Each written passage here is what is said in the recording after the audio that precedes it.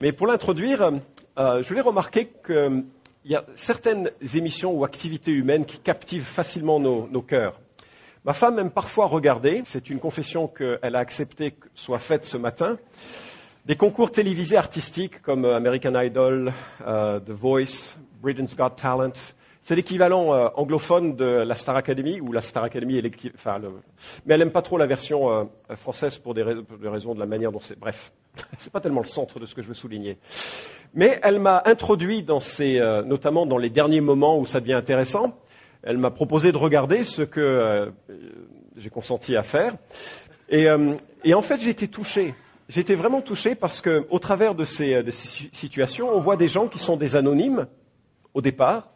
Ils sont vendeurs, ils sont parfois au chômage, ils sont étudiants, ils sont parfois jeunes, ils sont parfois âgés. Et personne n'avait repéré leur extraordinaire talent. Et c'est juste bouleversant de les voir. Alors on imagine et on ressent vraiment la pression qu'ils vivent sur un plateau télévisé avec des votes sur eux, avec la possibilité de tenir ou de ne pas rester sur le plateau. Enfin, c'est assez énorme comme poids. Et on les voit faire de leur mieux et être exaltés par les médias, puisqu'aujourd'hui les médias sont quand même une machine à exaltation et à faire des idoles parfois. Puisqu'on parle de stars, on parle d'idoles justement, même dans le titre de ces émissions. Et je trouve on a un phénomène assez équivalent, mais peut-être de notre ordre, avec les phénomènes sportifs. Le monde du sport, les triomphes olympiques, sont susceptibles parfois de nous faire verser une larme.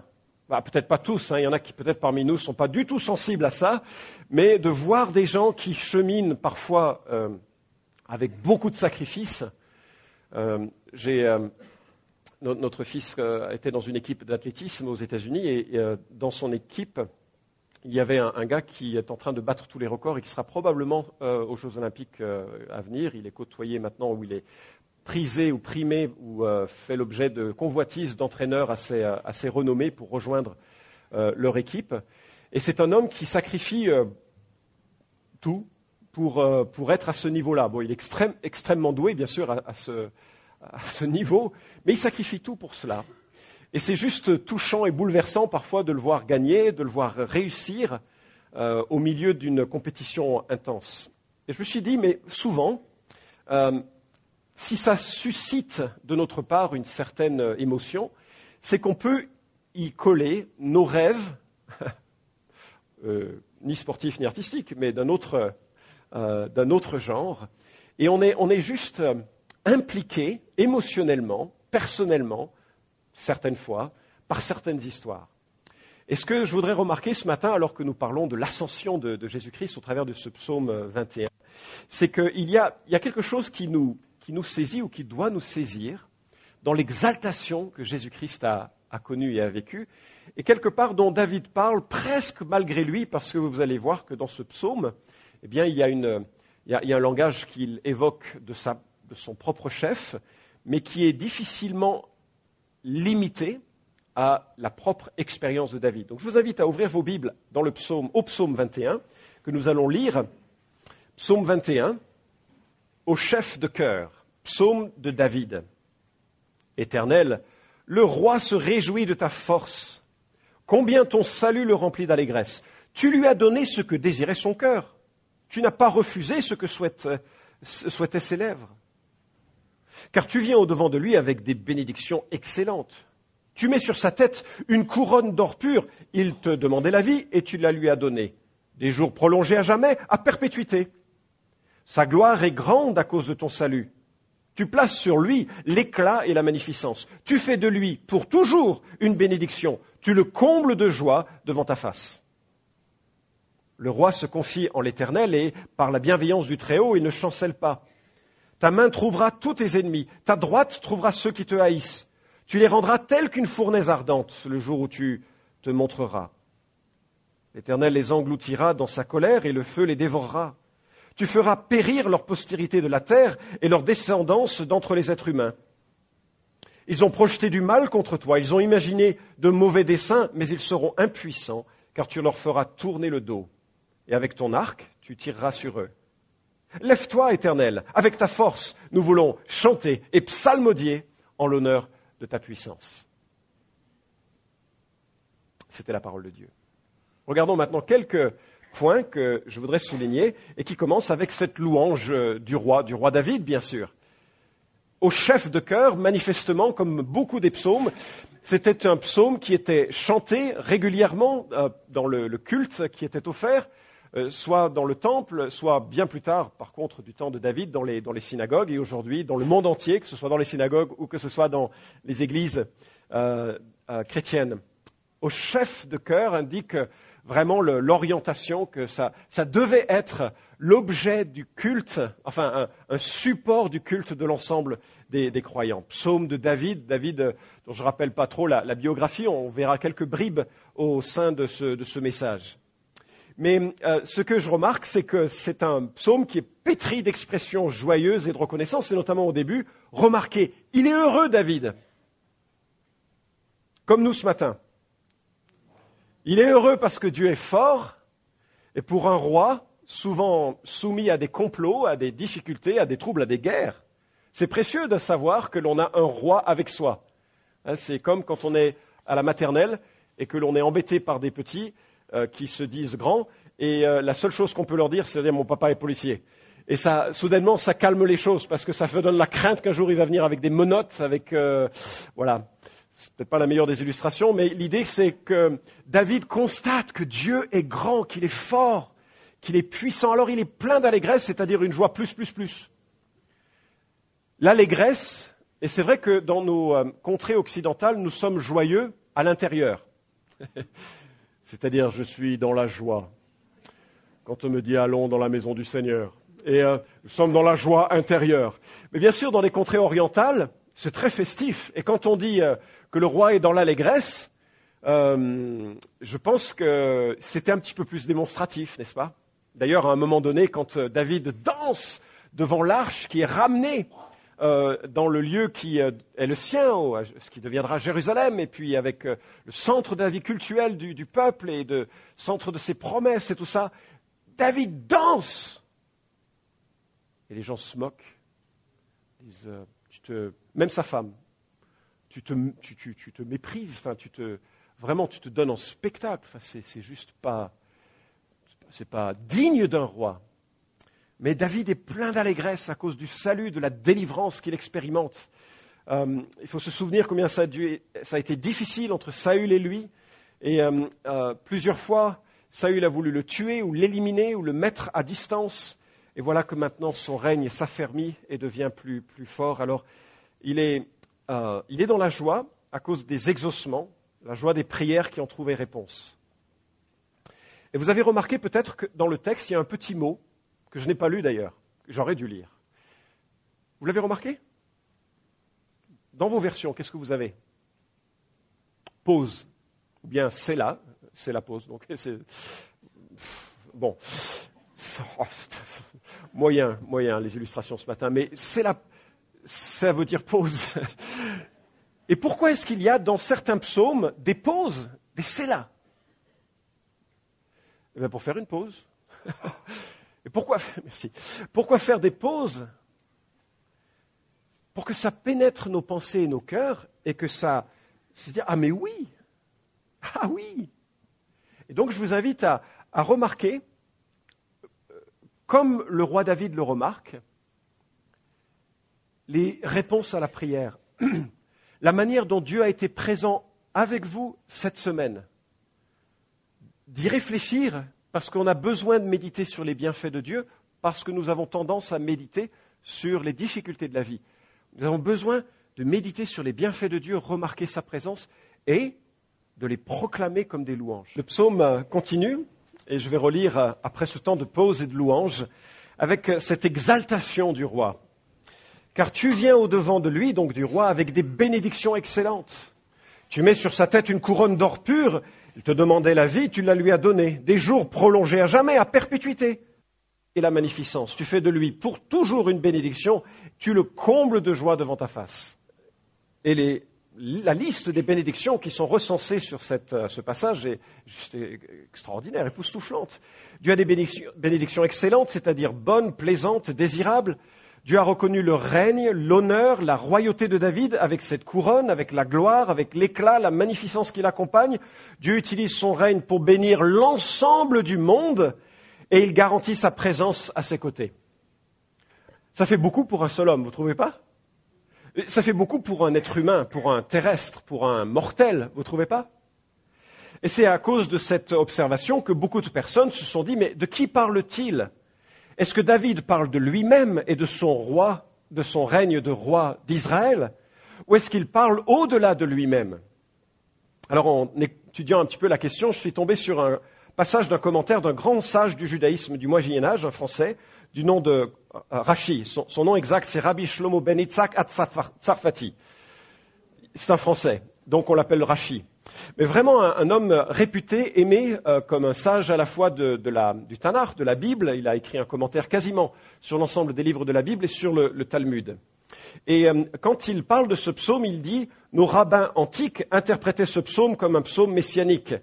Mais afin de mieux faire face aux schismatiques, ça ce sont les chrétiens dans sa pensée, mais afin de mieux faire face aux schismatiques, il est préférable de l'interpréter comme faisant référence à David lui-même. » Donc il y a un petit enjeu, un petit combat en quelque sorte paisible et amical entre les rabbins et puis les théologiens chrétiens qui se disent « Mais ce psaume est-il vraiment seulement pour décrire le règne de David ou est-ce que c'est un psaume qui a une portée messianique ?»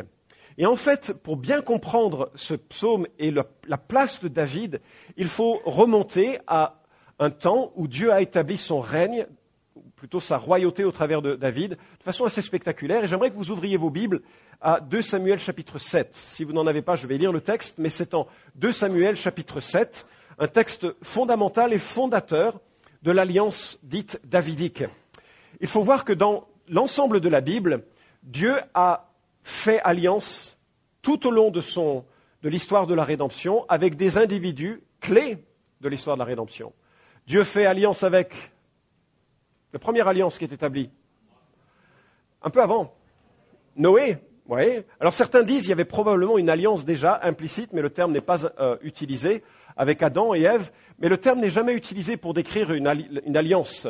On a effectivement une sorte de pacte et de contrat avec Adam et Ève. Quand Dieu a créé Adam et Ève à son image, il l'a placé dans un jardin avec une abondance et une interdiction. Une interdiction qui n'était pas là pour le frustrer, c'était là pour déterminer s'il allait choisir le bien ou le mal. Et dans cette manière de parler, certains ont conclu qu'il y avait déjà là l'expression d'un contrat. Si tu manges, tu meurs. Si tu ne manges pas, tu vis. Devinez ce que nos ancêtres ont fait, comme nous. Nous, on mange depuis constamment.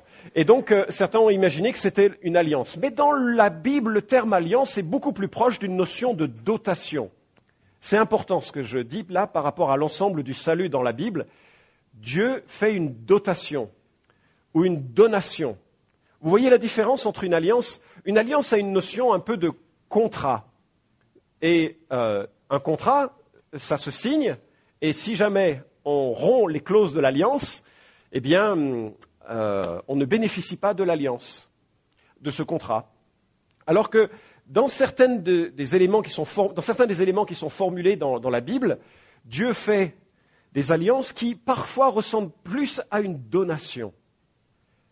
L'exemple le plus fort, et je l'ai souvent cité parce que c'est assez magnifique, c'est lorsque Dieu fait alliance avec Abraham, il est le seul à signer l'alliance. Comme pour dire, Abraham, ne te mêle pas de cette alliance. Je décide, moi, l'Éternel.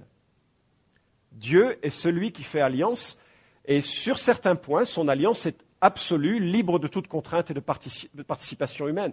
Dieu donne et accorde le salut. D'ailleurs, n'est-ce pas comme cela que Dieu donne le salut? Aucune œuvre nous permet de mériter le salut. Dieu fait une dotation, une donation du salut en Jésus-Christ.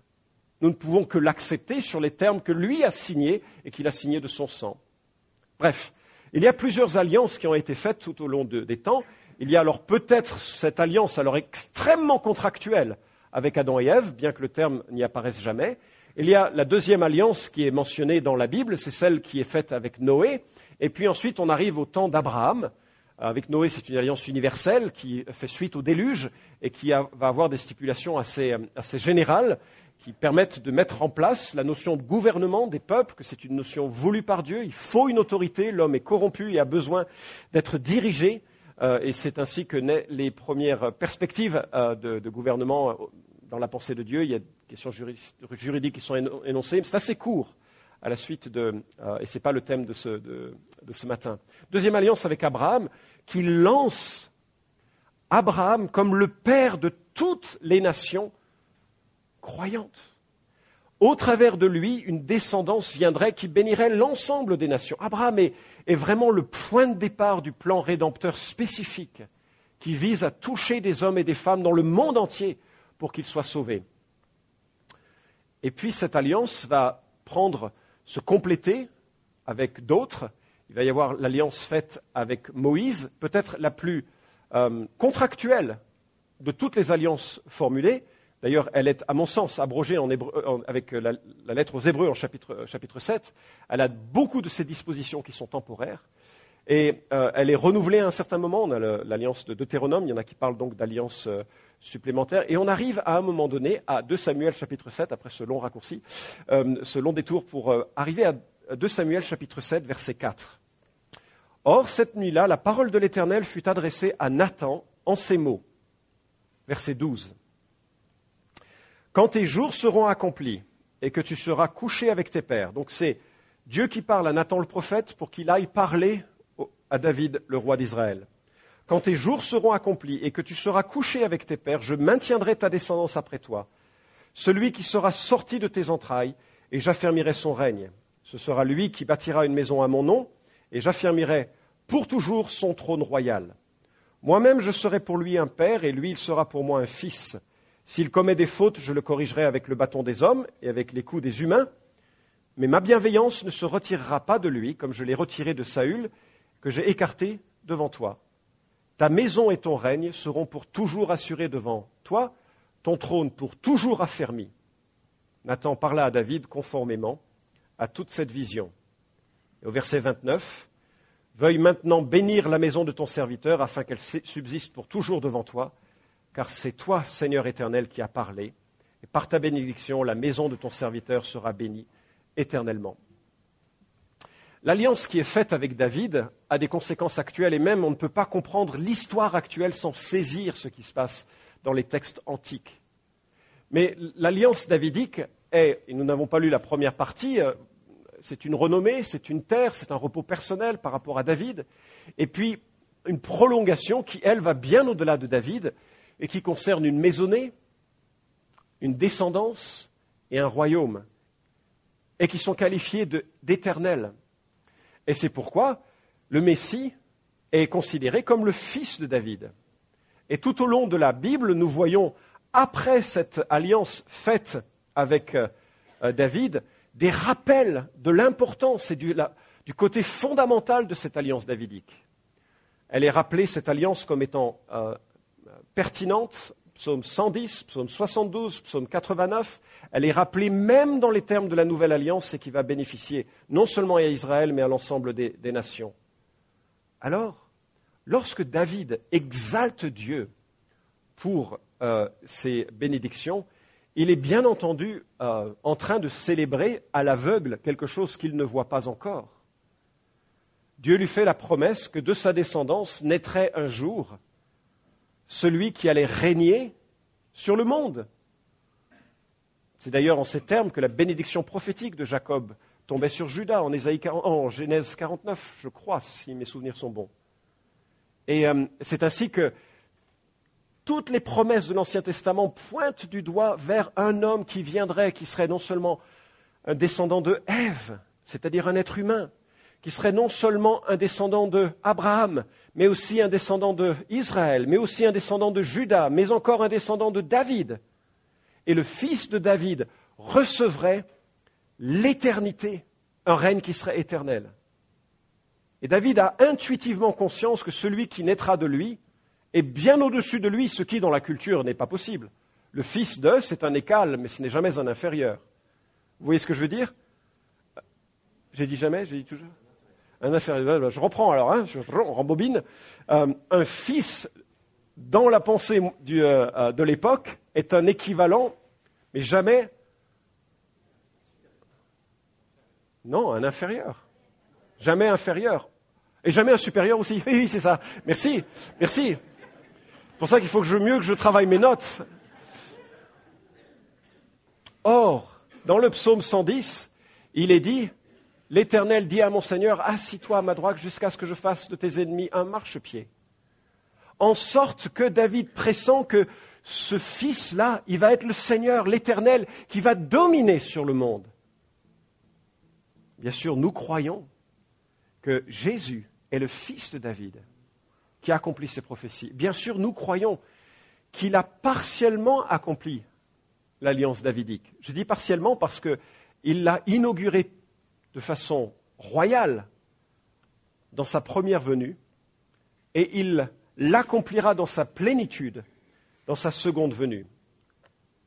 En tout cas, c'est là le centre, me semble-t-il, du sens lié à l'ascension. Il fut enlevé au ciel et s'assit à la droite de Dieu. On a lu ce passage en Marc 16. Luc 24 nous dit, pendant qu'il les bénissait, il se sépara d'eux et fut enlevé au ciel. Et la signification de cette exaltation du roi est majeure. D'abord, il reçoit une gloire et un honneur supérieurs à ce qu'il avait auparavant en tant que Dieu le Fils éternel. Il a mis fin à son humiliation, il retrouve l'éclat de la gloire qu'il avait auparavant, mais associé à cela, il a cette nature humaine qu'il gardera à toujours. C'est l'une des choses les plus bouleversantes, je crois, que nous vivrons quand nous serons dans le paradis, c'est-à-dire dans la nouvelle terre. Ce n'est pas un nuage, le paradis, c'est une nouvelle terre. Quand nous marcherons sur cette terre, nous rendrons dans la nouvelle Jérusalem, nous verrons Dieu le Fils en tant qu'être humain et Dieu éternel. Les deux à jamais unis. Comment est-ce que Dieu ait pu nous aimer au point de prendre notre condition pour toujours? Je crois que ça va susciter de la louange. Je crois que ça va susciter de l'étonnement. Comment Dieu peut nous avoir aimés au point de nous avoir rejoints à ce point? Comment est-ce qu'il a pu porter un secours jusqu'à ce qu'il devienne comme nous, pleinement comme nous? Il a reçu la royauté qu'il imposera au monde. L'apôtre Paul dit la chose suivante en Éphésiens 1:20. Il a mis sa puissance en action dans le Christ en le ressuscitant d'entre les morts et en le faisant asseoir à sa droite dans les lieux célestes, au-dessus de toute principauté, autorité, puissance, souveraineté, au-dessus de tout nom qui peut se nommer, non seulement dans le siècle présent, mais encore dans le siècle à venir. Il a tout mis sous ses pieds et l'a donné pour chef suprême à l'Église, qui est son corps, la plénitude de celui qui remplit tout en tous. Et 1 Corinthiens 15 nous dit, il faut qu'il règne, Jésus règne aujourd'hui, son règne a été inauguré, mais il faut qu'il règne jusqu'à ce qu'il ait mis tous ses ennemis sous ses pieds. Jésus-Christ est monté au ciel, il s'est assis à la droite de la majesté divine. Il règne et son objectif est d'assujettir tous ses ennemis. Et vous savez comment? De façon mystérieuse. Et la Bible parle du mystère de l'iniquité qui va se développer, s'incarner, semble-t-il, dans un être à un moment donné dans l'histoire, qu'il va écraser par son retour en gloire, établissant ainsi son règne. Christ a été exalté. Et de cette position d'exaltation, il a envoyé le Saint-Esprit comme preuve qu'il avait achevé et réussi l'œuvre expiatoire. Il est mort sur la croix pour payer, et son sacrifice a été accepté. Il est ressuscité, sa justice a été reconnue, il est monté au ciel, et de là il a envoyé son Esprit, et il l'envoie chaque fois qu'un homme ou une femme se convertit.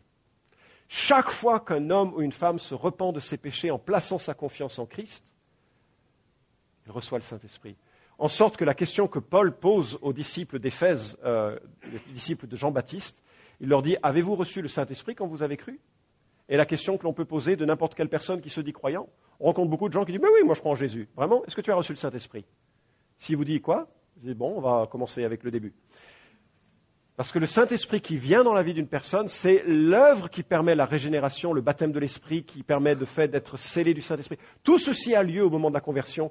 Sinon, rendez-vous le 18 mai au matin de 9h à 13h, on en reparlera. Il nous prépare une place où il reviendra nous prendre avec lui. Quand nous prions Jésus, nous prions Dieu le Fils, mort, ressuscité et exalté. Et le psaume continue avec cette notion de jugement qui réconforte aussi le roi. On en parle là avec cette section. Le roi se confie en l'Éternel. Et par la bienveillance du Très-Haut, il ne chancelle pas. Ta main trouvera tous tes ennemis. Ta droite trouvera ceux qui te haïssent. Tu les rendras tels qu'une fournaise ardente le jour où tu te montreras. L'Éternel les engloutira dans sa colère, le feu les dévorera. Tu feras périr leur postérité de la terre et leur descendance d'entre les êtres humains. Ils ont projeté du mal contre toi. Ils ont imaginé de mauvais desseins, mais ils seront impuissants. Car tu leur feras tourner le dos. Avec ton arc, tu tireras sur eux. Pas le texte le plus joyeux, n'est-ce pas? Mais ce texte nous montre aussi le jugement qui vient, un jugement pour lequel David se réjouit, mais je pense qu'il y a encore une fois une portée qui le dépasse de loin. Et il fait le constat de toutes les grâces qui associent celui qui, en Christ, se confie. Il ne chancelle pas, c'est-à-dire qu'il ne trébuche pas, il ne tombe pas, rien ne lui arrive qu'il ne serait pas conduit, même malgré l'apparence de l'échec, l'apparence d'un rejet.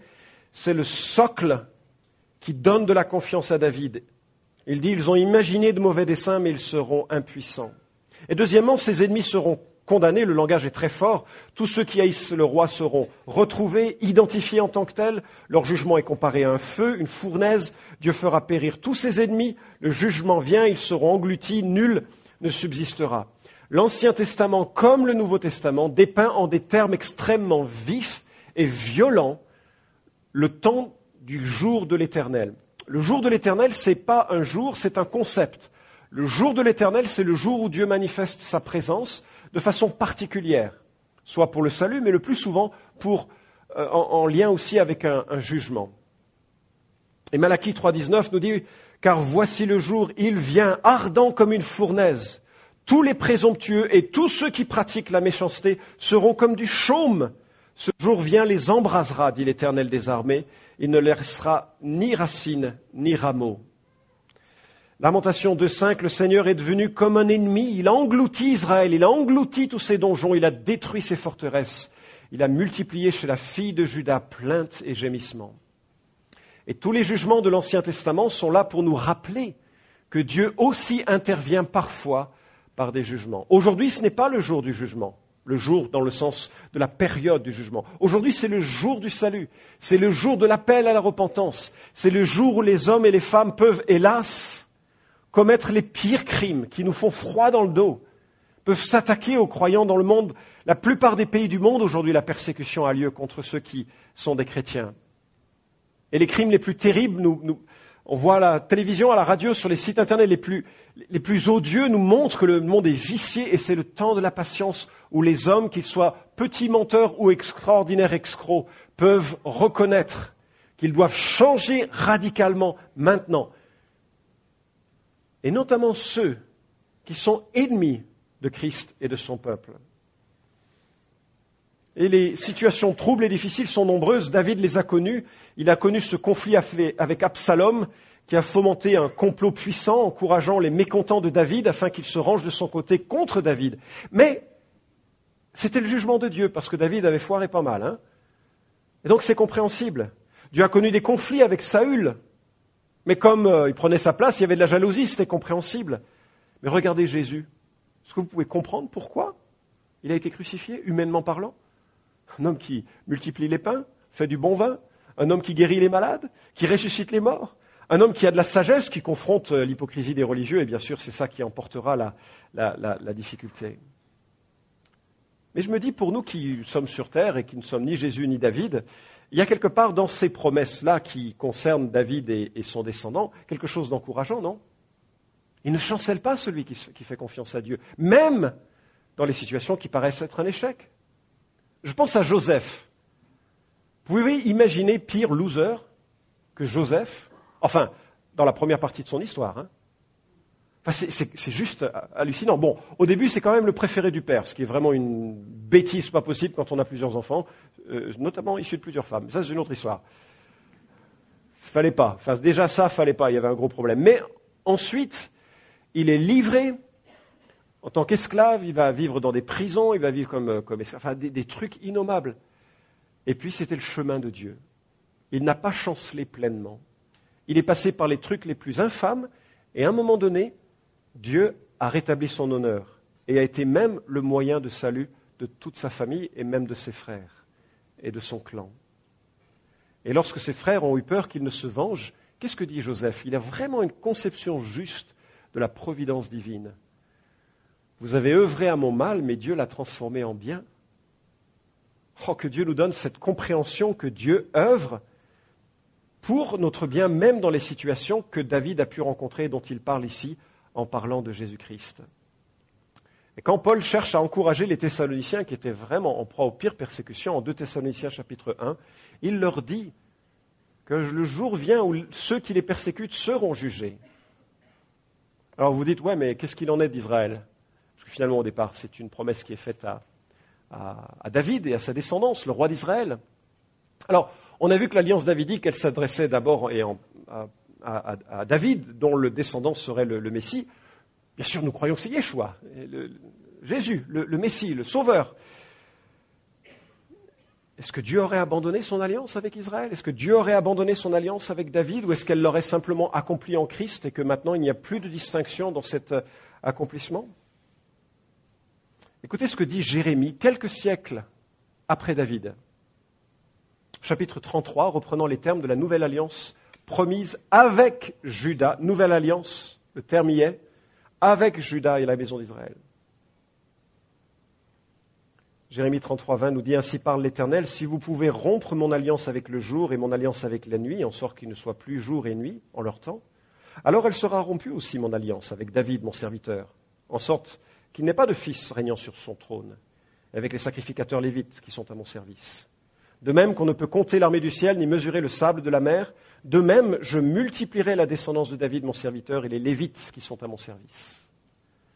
Dieu maintient son alliance avec David et son peuple, et un jour, cette alliance s'accomplira. Osée le dit, non, je ne dis pas Osée le dire, Osée, le prophète, le dit, chapitre 3, versets 4 et 5, écoutez bien, c'est fascinant, car les Israélites resteront longtemps sans roi, sans chef, sans sacrifice, sans stèle, sans éphod, sans téraphim, c'était des objets de culte. Après cela, verset 5, les Israélites reviendront, ils chercheront l'Éternel leur Dieu et David leur roi, et ils trembleront en s'approchant de l'Éternel et de sa bonté dans la suite des temps. Le temps vient où toutes ces promesses messianiques s'appliqueront au peuple qui, Romains 9 à 11 nous indique, découvriront, réaliseront pleinement le salut de Jésus. Et c'est pourquoi le temps aujourd'hui que nous vivons, qui est le temps en attente entre l'exaltation de Christ et la venue de son jugement, est le temps du témoignage. Le temps où nous pouvons dire, avec ce que Jésus a promis, vous recevrez une puissance, celle du Saint-Esprit survenant sur vous, et vous serez mes témoins. Bref, le temps passe, mais ce que je voulais souligner, c'est que ce Messie qui est venu, qui est mort, qui est exalté, il est aussi celui qui est régnant. Il s'est immolé pour revenir un jour dans son règne.